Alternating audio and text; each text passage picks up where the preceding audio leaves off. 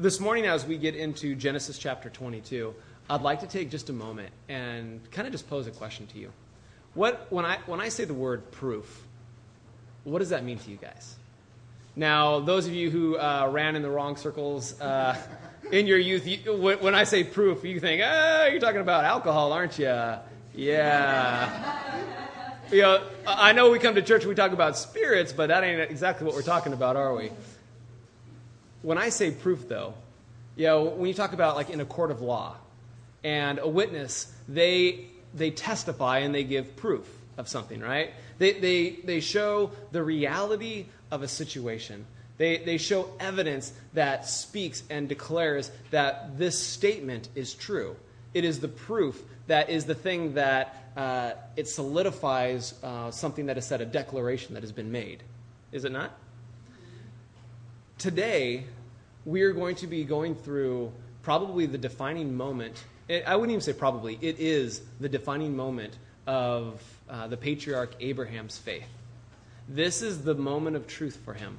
This is where, you got 2 seconds left on the clock. You're getting ready, and he shoots the free throw. And is he going to sink it, or is he going to lay up a brick?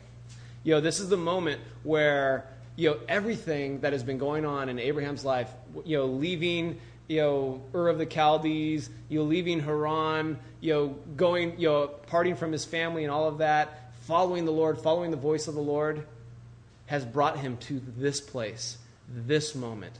This is where everything comes together. And in this moment, as we will see, Abraham will be tested. He will be tested. And in that testing is designed to prove or to just solidify his faith. It's to test and to prove and to show his faithfulness and his faith in the Lord. And it's a powerful moment. But there is something that is worth more than all the gold and all the jewels on this earth. There is something that is worth more than anything that we can purchase, anything that we can apprehend, any glory we can attain, any fame or notoriety. And that is the proving of our faith, that we are who we say we are, that we are the people of God, that we do believe in his word and in his name. And the Lord, as we will see with Abraham, will also test his people. He will test us. And in that moment of testing, we will know. And in that moment of testing, there is no more room for self-deception. There is no more room for anything like that. Well, when we stand before our own actions, and if they fall in favor with our declaration of faith towards the Lord, it's like, we know. It's like, yes, we know. But if in that moment of testing, it goes this way, it's like, oh, wow. There's no more room for me to go, oh, yeah, I would die for the Lord, kind of saying glibly, as we read Voice of the Martyrs, that would be me. When all the apostles and everything, when they scattered when Jesus was taken by Herod, I wouldn't have scattered. I would have stayed with them. I would have been like John. When Jesus said that he would rise on the third day, I'd be like Mary. I'd be there, crying and waiting for the Lord. Only I wouldn't be sad. I'd be like, we say all these things and we get in our minds like, yes, that's who I am. That's what I would do. And that's really what we want to be. But oftentimes it's not until that moment of testing. And the Lord's tests don't come when we expect them. Many times we don't even realize we've been in a test until after they've already passed. I can give you a good example of this. I was teaching the men's ministry at Worship Generation. And, I was the teacher. We kind of rotated, through different teachers and everything. We met at IHOP over there on Beach Boulevard. And so we were driving over there, or I was driving over there, and I was the one teaching the message that day. All of a sudden I look down and I notice my thermostat is like, it's totally red line. It's in the red. My engine is overheating at this moment. And I'm like, whoa, I turn on the heater and everything. It doesn't bring it down, nothing. It's just like totally pegged. And I'm like, uh-oh. So I pull over. I'm on the 55 freeway heading south. And I pull over and I turn off the car and I just let it sit there for a second. I'm just like, oh, great. What do I do? I'm the one teaching. And my message that day was about faithfulness. And about us making sure that, we keep our word. And it's just like, all right, I can call Hector right now. I know that I can call Alex or maybe Garrett. That I know Hector's going to be there. I think the other 2 guys are going to be there. So that I can call them and they can just take the study for me because my car's overheating. I can't make it. And as I'm sitting there thinking about this, and also just like my message started coming into my mind. It's like, but it's about faithfulness. And my word was that I was to be there and I was going to be teaching the men this study on faithfulness. And the Lord was like, it was just like the Lord was sitting there in the car with me. He's like, well, Brian, he goes, what is your faithfulness? What price have you put on your faithfulness? He goes, will you keep your car and deny what I have called you to do? Or will you sacrifice your car on my altar and go and teach the word that I have given you? And I was just like, well, when you put it like that, I was like, well, okay. And I'm like, all right, Lord. I said, I literally laid hands on my dashboard. And I prayed over my car. I was like, Lord, please just get me there. And, Lord, I'm going to go. I start the engine up. It's still pegged. And I take off. I start going. I have the heat on. It's full blast. I have the windows rolled down. And I'm just going, traveling at like 60, 65 because I don't want to push it too hard. And I'm just sitting there going, it's like, oh, Lord, please don't kill my car. Don't kill my car. And I drive, and I get all the way to Fairview. I get off Fairview because I know there's a gas station right there. I pull off of Fairview. I get one red light. I'm like, oh, no. And I'm idling, and my car stopped. It goes, and like cut out. And I'm like, oh, no, I just killed my car. And I turned the ignition again, and it turned over. It started back up again. I'm like, this is really bad, really bad. And I pull over. I get into the gas station, and immediately, once I get into the driveway, I turned off my engine and coasted over to where the water is. And I was just like, oh. And I go inside because I didn't have any quarters. I said, can you turn on the water for me? And he goes, oh, yeah. And so he pushes the button. And I go over there, and I do what you're never, ever, ever, ever supposed to do. But I had to because I was actually supposed to be at the Bible study in just a couple of seconds. So I took the water, and now I do it the best way you can. Instead of spraying it directly on one spot, which will crack your block, I kind of sprayed it all around, so it kind of had an even cooling. And I kind of, like, steam was just going up over this whole thing, and it's, like, just going crazy and everything until it finally cooled down a bit. Then I was able to open up the distributor cap, and not the distributor, but the radiator cap, and I filled it up, and it was completely empty. Like, there was zero water in it at all. And so I filled this thing back up and closed it off, and I'm like, all right. So I sit down in the car. I'm like, this is the moment of truth, Lord. Did I seize my engine? Like, here we go. And I turned it over, and it started right up, and it didn't even have there was no knocking, no dinging, nothing. It sounded completely normal. And I was just like, Lord, you are so cool. And so I take off, and I'm literally about 5 minutes out from when the Bible study is supposed to start. I'm not even there yet. And so I pull out, and I start heading down towards Beach Boulevard. And I go, and as I'm on Beach Boulevard heading towards the IHOP, all of a sudden I was just like, Lord, because I was thinking, now I was preparing my message in my mind, and I was thinking about faithfulness, all these things. I said, Lord, was this a test? And the Lord, and it was just one of the moments. He's like, you think? And he's like, yes, this was a test. This was a test on you and what you were willing to do for me. Were you willing to sacrifice your car for me? Are you able to go and teach a message to these men about telling them to be faithful? And when I put this test in front of you, would you be faithful? And I didn't even know it was a test until I was already like almost there. And I got there, and I started sharing to these guys about faithfulness. And there was a supernatural authority, because I was willing to sacrifice my car for it in that moment. And please don't think that I'm trying to, say, oh, look how cool I am, because any other time I might have failed it. But that time, that moment, it was just like, no, this is what I'm supposed to do, and I'm going to go for it. And I was able to speak with an authority that I wouldn't have had if it was just like, oh, you know what? I've been faithful in a lot of things. Hey, guys, be faithful. Be faithful. And yet in this moment, because of that test that I didn't even know was a test, now there was this great authority. And here we see in Abraham's life and in his faith, he's been walking with the Lord. He's been hearing the Lord. He's been doing great feats and exploits in the name of the Lord. And now, the greatest test and the greatest moment of his life, and one of the defining moments in Scripture, is about to take place. And, he went to bed that night with not a thought in the world, just like, hey, you know what? The promises, I've got my son, Sarah has had a baby, and it's like, this is time has passed, and since, Isaac has been born, he could be anywhere from a 3-year-old to a 30-year-old. That word that says lad in my translation, it just means a young man. And I would actually tend to think that Isaac was an older, at least a teenager to an adult, because the wood that's necessary for a burnt offering is extensive. You need a lot of wood. And it says that Abraham put all the wood on Isaac's back, and Isaac was able to take it up Mount Moriah. So a little boy is not going to be able to do that. Livy or Sarah or Trinity or Chloe is not able to do that. A man does this. And so why don't you turn with me to Genesis chapter 22, and we're going to dig in now, and truly a defining moment in Scripture. Verse 1 of chapter 22 of Genesis.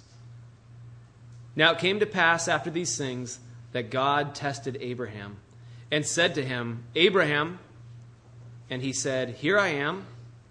Then he said, Take now your son, your only son Isaac, whom you love, and go to the land of Moriah, and offer him there as a burnt offering on one of the mountains of which I shall tell you.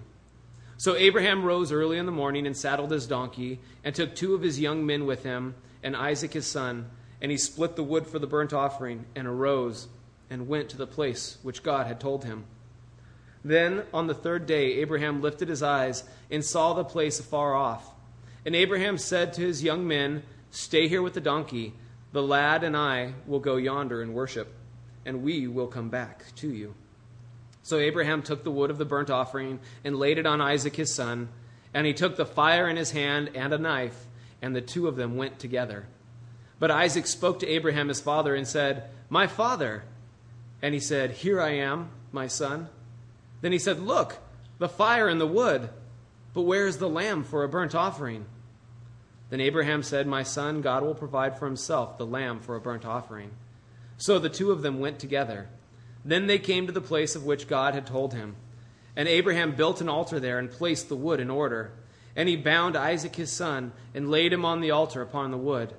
And Abraham stretched out his hand and took the knife to slay his son.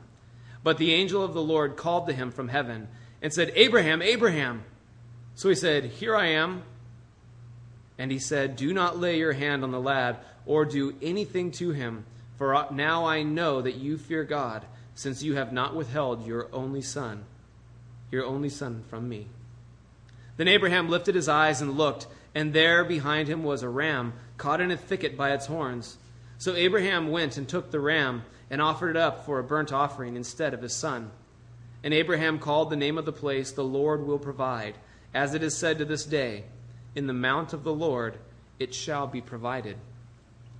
Then the angel of the Lord called to Abraham a second time out of heaven and said, By myself I have sworn, says the Lord, because you have done this thing and have not withheld your son, your only son. Blessing I will bless you, and multiplying I will multiply your descendants as the stars of heaven and as the sand which is on the seashore. And your descendants shall possess the gate of their enemies. In your seed all the nations of the earth shall be blessed, because you have obeyed my voice. So Abraham returned to his young men, and they rose and went together to Beersheba, and Abraham dwelt at Beersheba.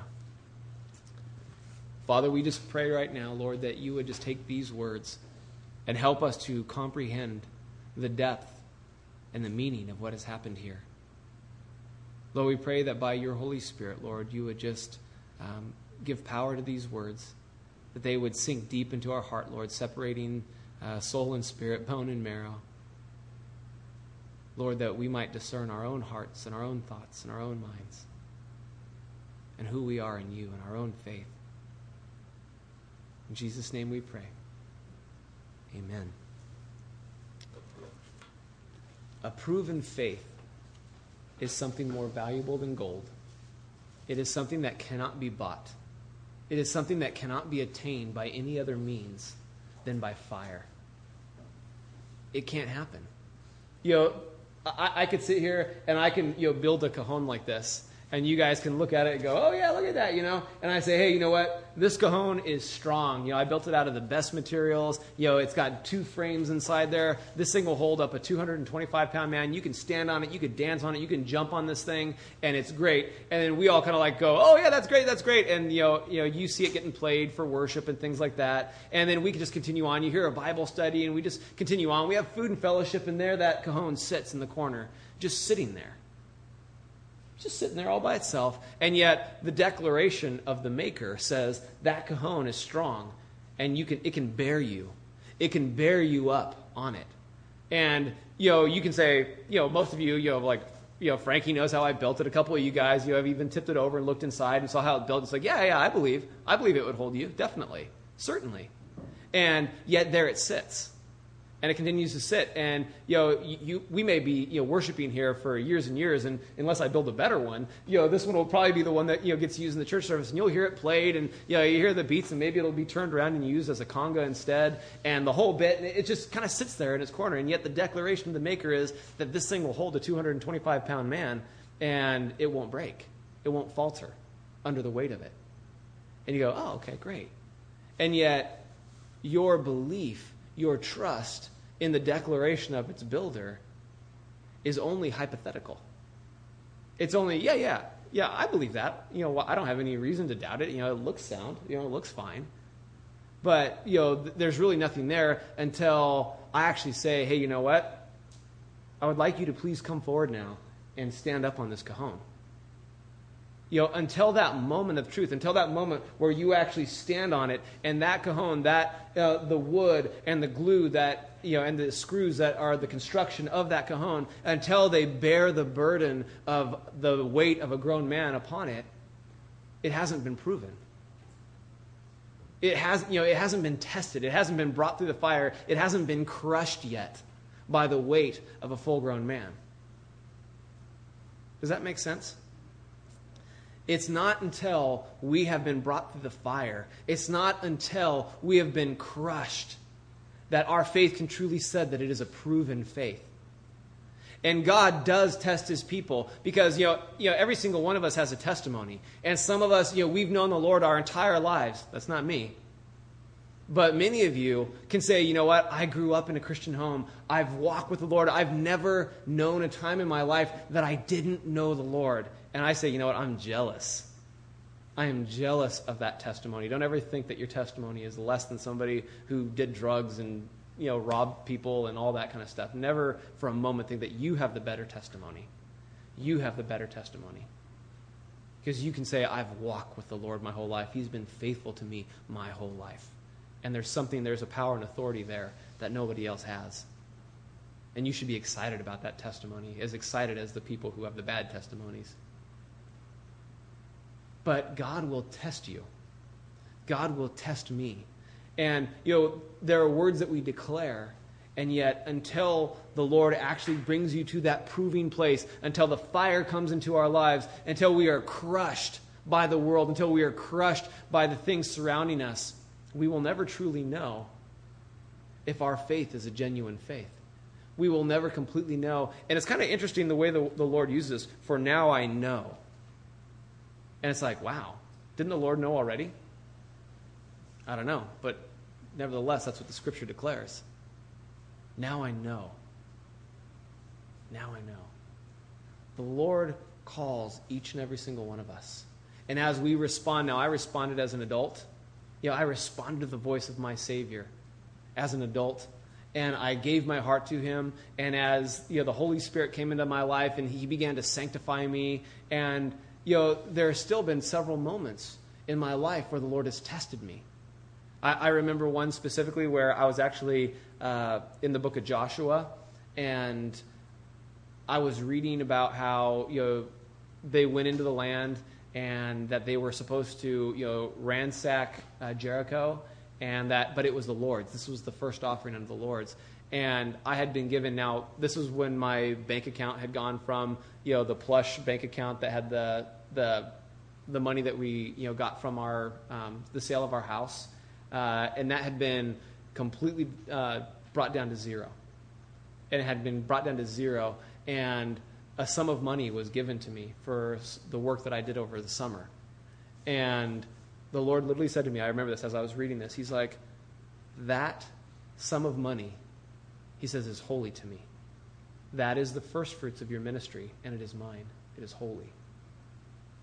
And I was like, like, all right. And I went to Heidi and I said, Heidi, I said, I know we don't have any money. I said, but I believe that the Lord is telling me that this is the first fruits of our ministry and that it's his. And she says, okay, do all that's in your heart, give it back. And so it's like, we basically signed it over and we gave it back. And we just gave it as an offering. Nobody knew. It wasn't anything. And so there it was. And the next devotion that I came before the Lord, it's where Achan had reached out and taken some garments and the silver and everything like that from Jericho. And he hid it and he dug a hole and put it inside his tent and everything. And, his sin was found out. Remember, because their armies were defeated by a little small band and everything, even though they conquered this incredible city of Jericho, this high-walled city that, if you believe the reports, it had walls up to 300 feet high, and they were like so thick that you could have 4 chariots race across side by side across the top of the wall. This was a huge fortified city. Okay, it was enormous. It was impossible on their own to defeat it, and yet they did. And now they go to this little place that doesn't even have walls. It's just this little community, and their armies get defeated by them. And everybody's like, whoa, what's going on? The Lord says, you didn't seek me. There's sin in your camp. And they're like, whoa. And they start casting the lots. They start asking the Lord, show us who it is. And it comes right down to Achan. And Achan's like, yeah, I saw it there, and I took it. I reached out my hand, and I took it. And, they ended up stoning him to death because of what he had done. And as I was reading that, the Lord's like, and it was very startling to me, actually. The Lord said, if you would have kept 1 penny of that money, he said, your ministry would have been ripped from your hands. It would have been over. And I was just sitting there going like, wow. And I showed Heidi that, and both of us had kind of a reverent and holy fear at that moment. We were just sitting there under the weight of that, like, wow.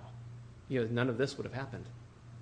And there are times where the Lord will bring each of you to a moment, to a defining moment, where he will say, here's the choice. It stands before you. Will you reach out your hand and take of the world, or will you in faith give it to me as a first fruits offering, giving everything? This is where Abraham was on this evening. It says that God tested him. And it says that he said to him, Abraham, in verse 1. Now, Abraham's asleep. This is at night. He went to bed just like any other night. He didn't know that the Lord was going to be calling him on this day. He had no clue. It was just a day like any other. Now, this is Abraham, so he's the one who's met the Lord. He's seen the Lord. God has shown him all these things, done great things. And so, how ordinary is Abraham's everyday life? I have no idea. He entertains angels and all that and the whole bit. And yet, this was a day like any other for this man. And he went to bed just like he went to bed every other night before. And he's lying there, and in a dream, in a vision, the Lord said, Abraham. And notice the way there's an exclamation point. It's like God is calling to him. Abraham. And Abraham's like, here I am. What a great answer. When the Lord calls, here I am. Here I am. Wouldn't you like it, those of you who are parents, if you called your kids and they answered like that? Here I am. Instead of ignoring you or what? Things like that. Wouldn't you guys love that? If you said, hey, Trinity, here I am. Now, Sarah actually does that, so not to toot Sarah's horn too much, but she's like, yes, Daddy. And she skips over to where you are. Yes, Mommy. And she skips over to you. Everybody else is like, what? What do you want? But that's just Sarah. But wouldn't it be nice if all your kids would do that when you say, like, hey, and they're like, here I am. And yet that's Abraham's heart towards the Lord. When the Lord calls, he's like, here I am. I'm at your service. What can I do for you, Lord? Here I am. And so the Lord calls him in this dream, and he says, now this is a hard dream. This is a hard dream. He says, now take your son, your only son Isaac, whom you love. I believe this is the first mention of love in the Bible. Take your son, whom you love. This is a defining moment in Scripture. Take your son, whom you love, and offer him as a burnt sacrifice unto the Lord. What's a burnt sacrifice? Do you guys know? A burnt sacrifice is what you do. It's usually a 1-year-old lamb. They take the 1-year-old lamb, they slit its throat, let all of its blood pour out. They have a big pyre of wood. They put the lamb on there, and they complete the entire lamb. They take the skin off and the entrails. But all of the meat, everything that is that lamb is consumed by the fire. It's wholly the Lord's. It's a burnt offering. It's a sweet savor unto the Lord. When we get to the Levitical priesthood, that's what it calls it. It's the sweet savor unto the Lord. And so the Lord says, I want you to take your son, the son of promise, the one that I have given you, the one I spoke to you about, the one that you would be blessed through. He says, I want you to take your own son, and I want you to slit his throat, and I want you to burn him on a pyre to me.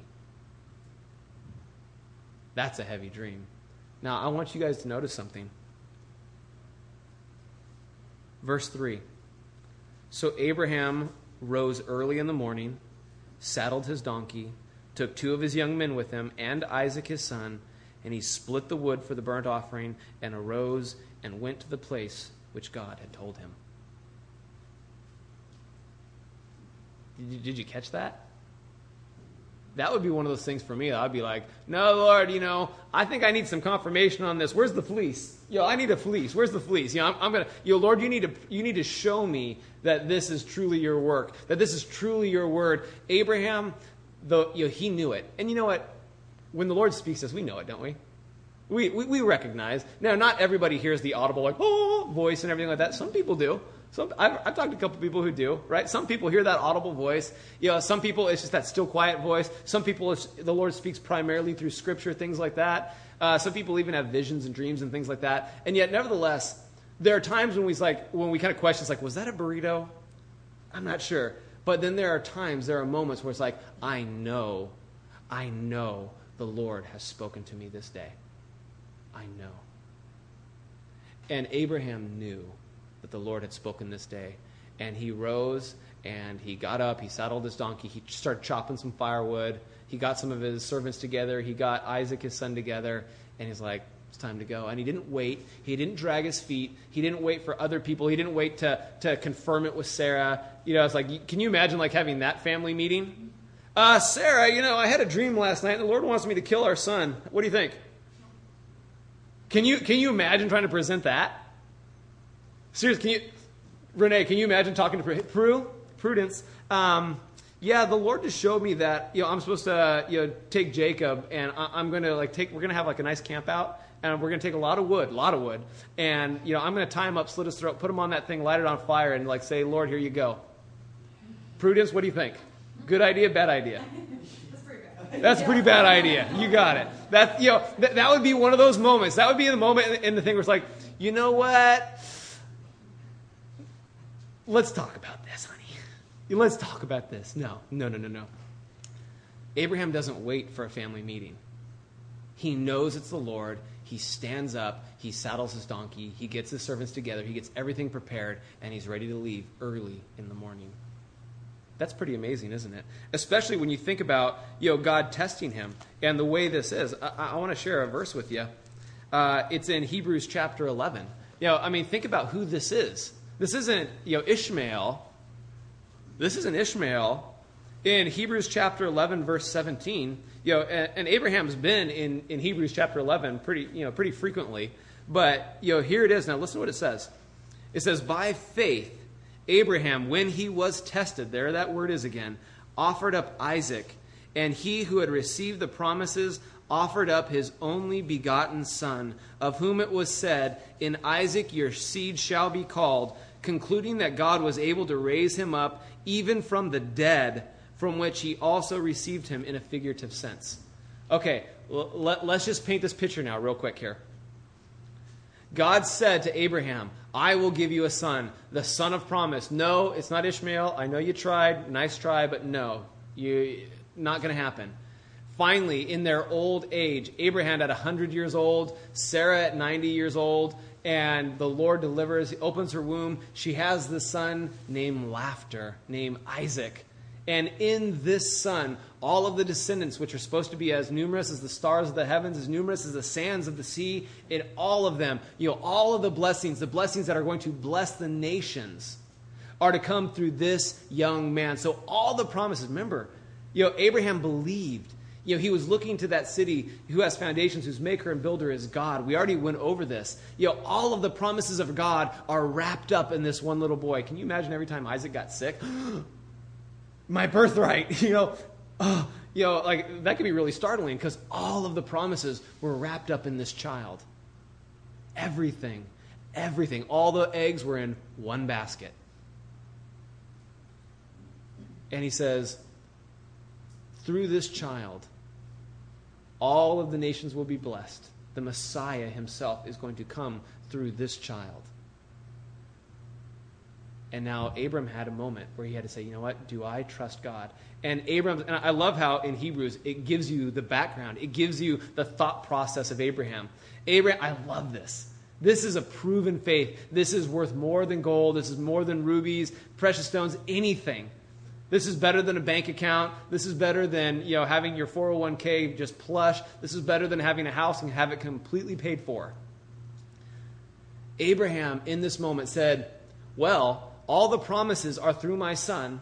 And if the Lord says, hey, you have to sacrifice your son, and yet the Lord has already promised me that through Isaac, who has not had children yet, I'm going to have like all of these, family members and everything. I'm going to have all these kids and grandkids and great-grandkids and all this kind of stuff. If the Lord, if he wants me to sacrifice Isaac, that's his problem because he's got a promise to keep, and I know he's going to keep it. He says, so you know what? All right, when he woke up in that morning, guess what? In his mind, Isaac was already dead. Let me say that again. When he woke up that morning after God had said, sacrifice unto me your son, your only begotten son, he said, when he woke up that morning, in his mind, Isaac was already dead. He is already, he's the Lord's. I've given him to the Lord. He's already gone. That's what it talked about when it said that he's going to receive him back, and he said it, and he did in a figurative sense. That's what it's talking about. How long did it take to get to the mountain on Moriah that the Lord was talking about? 3 days. Isaac was dead in the mind of Abraham for 3 days. Any picture starting to come clear here for a second? This is a type. That's what I'm talking about. This is a very pivotal moment in Scripture. And so he heads on his way. Early in the morning, he rises. He does not wait. He does not doubt. He does not stagger. He doesn't have a family meeting. He doesn't say, he doesn't bring everybody around and say, okay, guys, here's the plan. He's like, no, the Lord has spoken. My son is dead, but he will raise him from the dead and give him back to me because so sure are the promises of God. This morning, is your faith such that if the Lord said, give me everything, would you be willing? Could you stand on the sure foundation of God's word and the promises which he has given to us? Can you stand this morning and say, Lord, take what you will, whatever fire you bring, whatever crushing you need to bring me through, Lord, amen and amen? Or is there a line in the sand where you say, like Prue, I'd be the same way, so I'm not picking on you in any way. Or is there a line in the sand where we'd say, Lord, I will go thus far and no further. I will trust you, and I will believe you, and I will follow you, but don't ask me to do this, Lord. Because if you ask me to do this, I cannot follow you there. Is there that place in our lives? With Abraham, it wasn't. With Abraham, he said, you know what? Anything and everything I have is from the Lord. Remember the king of Sodom said, hey, you can keep all the gear, just give us the people. You can keep all the treasure when he fought those the 4 kings and took all the spoils back. And he said, no. He says, I don't want you to brag to the world that you made me rich. He says, no, everything is from the hand of the Lord. He said, and so if everything is from the Lord, he says, then what do I have to withhold from the Lord? Everything is his. Everything is his. And so Abraham was willing, even his son, the son that God promised and delivered, he said, he's not mine. He's the Lord's. And so he rose early in the morning. He chopped the firewood. His wife was probably like, what are you doing? Going on a camping trip. We're heading out we'll be back in a little while. And off he went. Can you imagine that? Can you imagine being Abraham? This is that faith the size of a mustard seed. And it all hinges on one thing. Is the Word of God reliable? Is the Word of God truthful? will God keep his word. And you say, oh, Pastor Brian, there's all sorts of different translations of the Bible. There's all these different things, It's like, how can we be sure that this is like really, it's like, you know what? There's a great book called Canon of Scripture by F.F. Bruce. He's like the guy. Trust me, your Bible, right? If it's a credible Bible, if it, here it is. There's a bunch of scriptures. Like you can go to a bookstore and you'll find all these different scriptures, and they're based off of the Greek New Testaments and the Hebrew Old Testaments, and they all correlate. They're all the same. All of the scholarship across the ages have proven that these things are true, that they are translated properly. Okay? But now let me just say this. If there is one moment, because Jesus said, he said, not one jot, not one tittle will pass away from the word. He says, the heavens and the earth will pass away, but my word will by no means pass away. What's he saying there? Is God bigger than man? Let's say you had a scholar, and he was an egghead. He knew his Greek backwards and forwards. They knew their Hebrew and all that kind of stuff. And if you knew how the Jews kept the Old Testament, you'd be impressed. It's impressive the way they did it. And the way when they copied a translation, there was a lot of checks and balances to make sure that it was accurate. And they could get through a whole year's work, which would be like one book. They could get through the whole year's work, and if they realized, because they had like a number counting system, they'd literally add up, and they had like margins on their scrolls, and they'd add up the numbers, the quantities of the letters, and if the letters didn't add up to the exact number, like A would be worth 1, B would be worth 2, and so they would add it up. It'd be a math equation on the side. If one letter was off, within that whole book, there was one spot, like you got to the whole end of it, right? Years work. And they got to the very last word of amen. And they spelled amen improperly. You know what they do? They don't cross it out and spell it properly. They take that scroll, they roll it up, they throw it in the fire. They get a new scroll, a new pen, they unroll it, and they start over. That's how serious they were about their word. So now, let's just say, though, just for fun, let's say that you had an egghead scholar who was on his thing, and he was just going, he had about 5 cups of Starbucks and everything like that to try to keep himself awake. It's in the middle of the night. His eyes are red and bloodshot and everything like that, and he's going, and someplace in there, he adds an extra letter, into the Scripture. Let me just say this: is his arm short that he can't correct for that? Is God, if literally our entire faith is dependent upon the scholarship of one man, a human man, then, what's our faith based on? Our faith is in the God who made himself known, who revealed himself, who said all Scripture is God-breathed and inspired by the Holy Spirit. And, I've got to believe that God can overcome even, the inadequacy of a scholar. And it's like, you know what? I have absolutely no problem looking at the Scriptures and saying, you know what? Yes and amen. I have absolutely no problem, because God is bigger than us. He's bigger than, what people will do, because there's a lot of people who will twist Scripture and things like that. And, what? He's bigger than that. He's bigger than that. And we do have an accurate and correct expression that he has made to us, his people, that we may know him. And within the Scriptures is everything necessary for life and godliness. Everything. There's nothing that is lacking. Everything we need is found here. And so what it all comes down to, Abraham and his faith, because Jesus said all it takes is the faith the size of a mustard seed. How big is a mustard seed? About that big. You probably can't even see the space between my fingers right now. It's a little teeny tiny seed. It's a teeny tiny little just speck. And all we have to believe is that God is who he says he is, and that he will do what he said he will do. Can we believe that? Can we believe that? Because everything else is contingent upon that one thing. Will God keep his word? And this is what Abraham was faced with. He said, you know what? God said that, all of my descendants are going to be through Isaac. Do I believe him? There's no other question. There is no other question. Not like idiosyncrasies on, okay, well, if I empty out of all of his blood, how is God going to fill his veins back up? None of those things matter. None of those things are consequential at all. The only thing that matters is, will God keep his word? He said that I will have all of my descendants, all of my blessings are going to be through this son, through Isaac. And if he calls me to kill my son, then you know what? He's going to resurrect him from the dead. I don't know how all that works. I don't know how the molecular biology of how the cells, cellular death and all that stuff, how does he bring it back to life? I have no idea.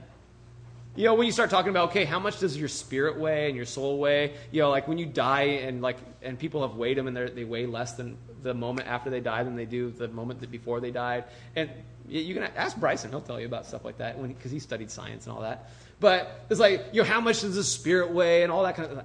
Honestly, I don't even care. I don't know.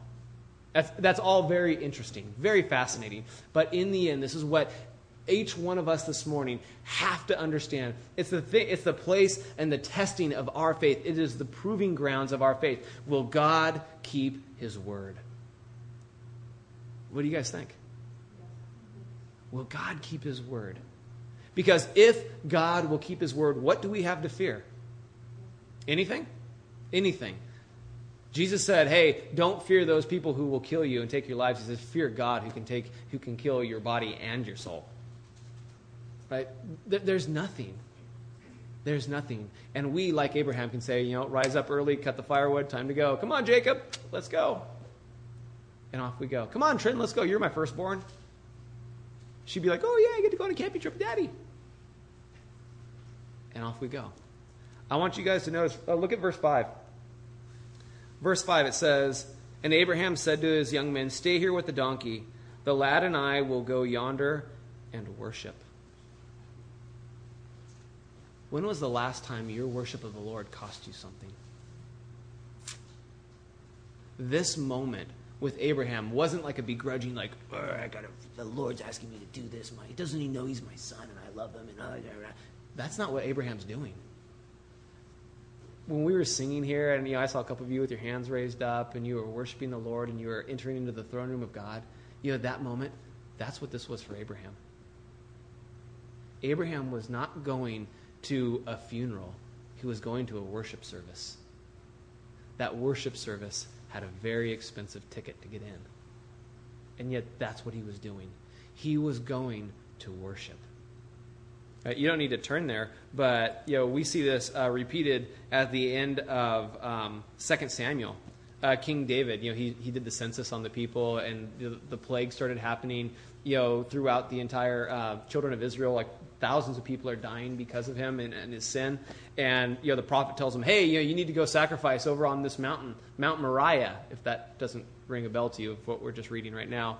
And so he does, and he goes there. And this guy named Araunah happens to own a threshing floor on that place. It's where they separate the wheat and the chaff because it's windy up there. Right? And so he's sitting there, and Araunah says, hey, take the land. Here's some cattle. Here's the wood. He goes, just take it and you offer unto the Lord.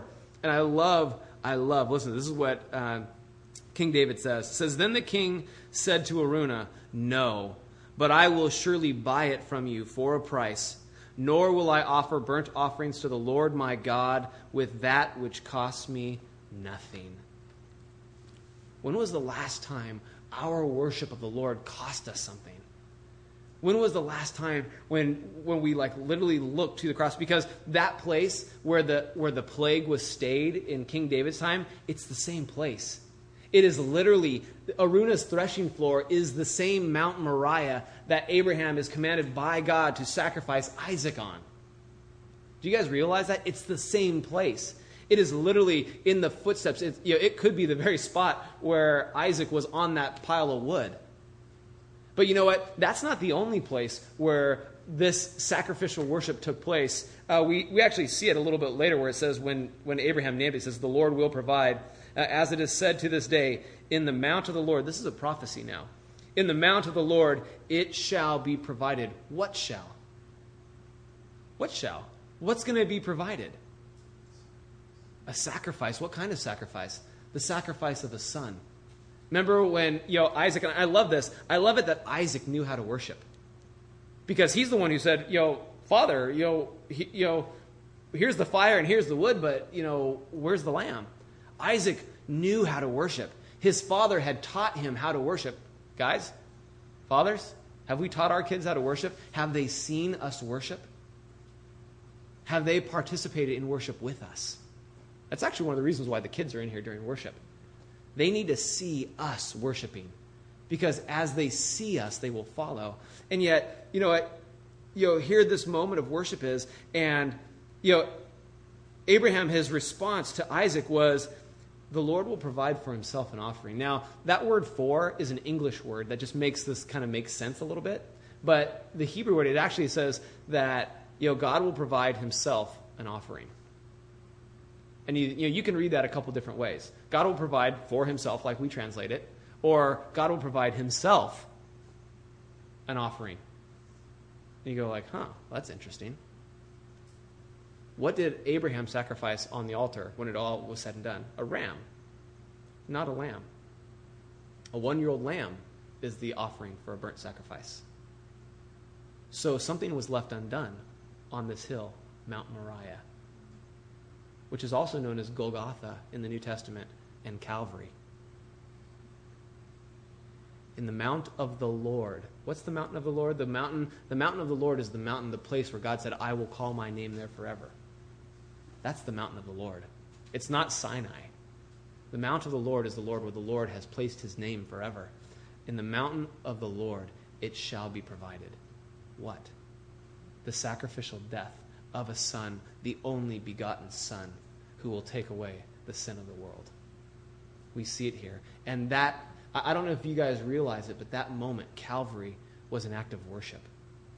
The burnt sacrifices, the sacrifices, the slaughtering of the lambs, those were worship services. That's what those were.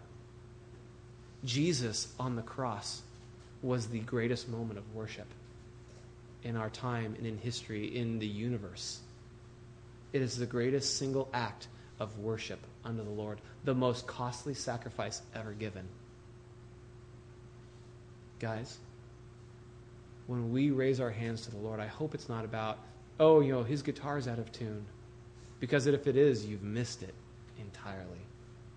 I hope it's not, Lauren has a really great voice, because she does. Because if it is, then you've missed it. What we are doing as we are worshiping our God is we are looking to Calvary, and we are identifying with the most costly act of worship that has ever been given. And it is seen here in Abraham's life. And we have nothing that we can give, right? How can we top that gift? How can we top that? What monies can we give? What houses can we donate or refinance in order to give finances to a church? No, nothing. There's nothing that we can do. And yet, what does God require? That we look to Calvary, that we look to what he paid, that we might worship, that we might have communion and fellowship with him. And when we do that, then our worship has cost something. It has cost the Son of God his life on my behalf. And when that is real in my life, then I can truly worship my God. If it's about works, if it's about what I can give, you know what? There is no true worship in that. What can you give? What's God going to receive that is greater than what his Son has already given? The things, if I literally try to offer something like, hey God, you know what? Jesus died on the cross for me. He poured out his blood. He was that Lamb of God who poured out all of his blood and was crucified. Remember the Garden of Gethsemane? Gethsemane literally means olive press, crushing. Jesus was crushed for his act of worship. And yet he said that he longed for that act of worship. Remember he said he longed to have that last night of communion with his disciples. He says, for so long, he goes, I've longed for this moment to celebrate this Passover with you. It was an act of worship. And yet, if we come to the Lord and say, hey, Lord, you know what? What your Son did was great, but you know what? That's not enough. I've got to do this and this and this and this and this and this. Those things become an offense to the Lord. When you try to draw near to the Lord with your holiness, with your righteousness, with your good deeds, when you try to worship him by the will of your hand, by the strength of your arm, then that is offensive. Because what he's saying is, then what my Son did for you is of no effect in your life. What my Son did for you is worthless in your eyes because you think you have to top it. And how can we, a sinful people, top what the holy God offered? We can't. We can't.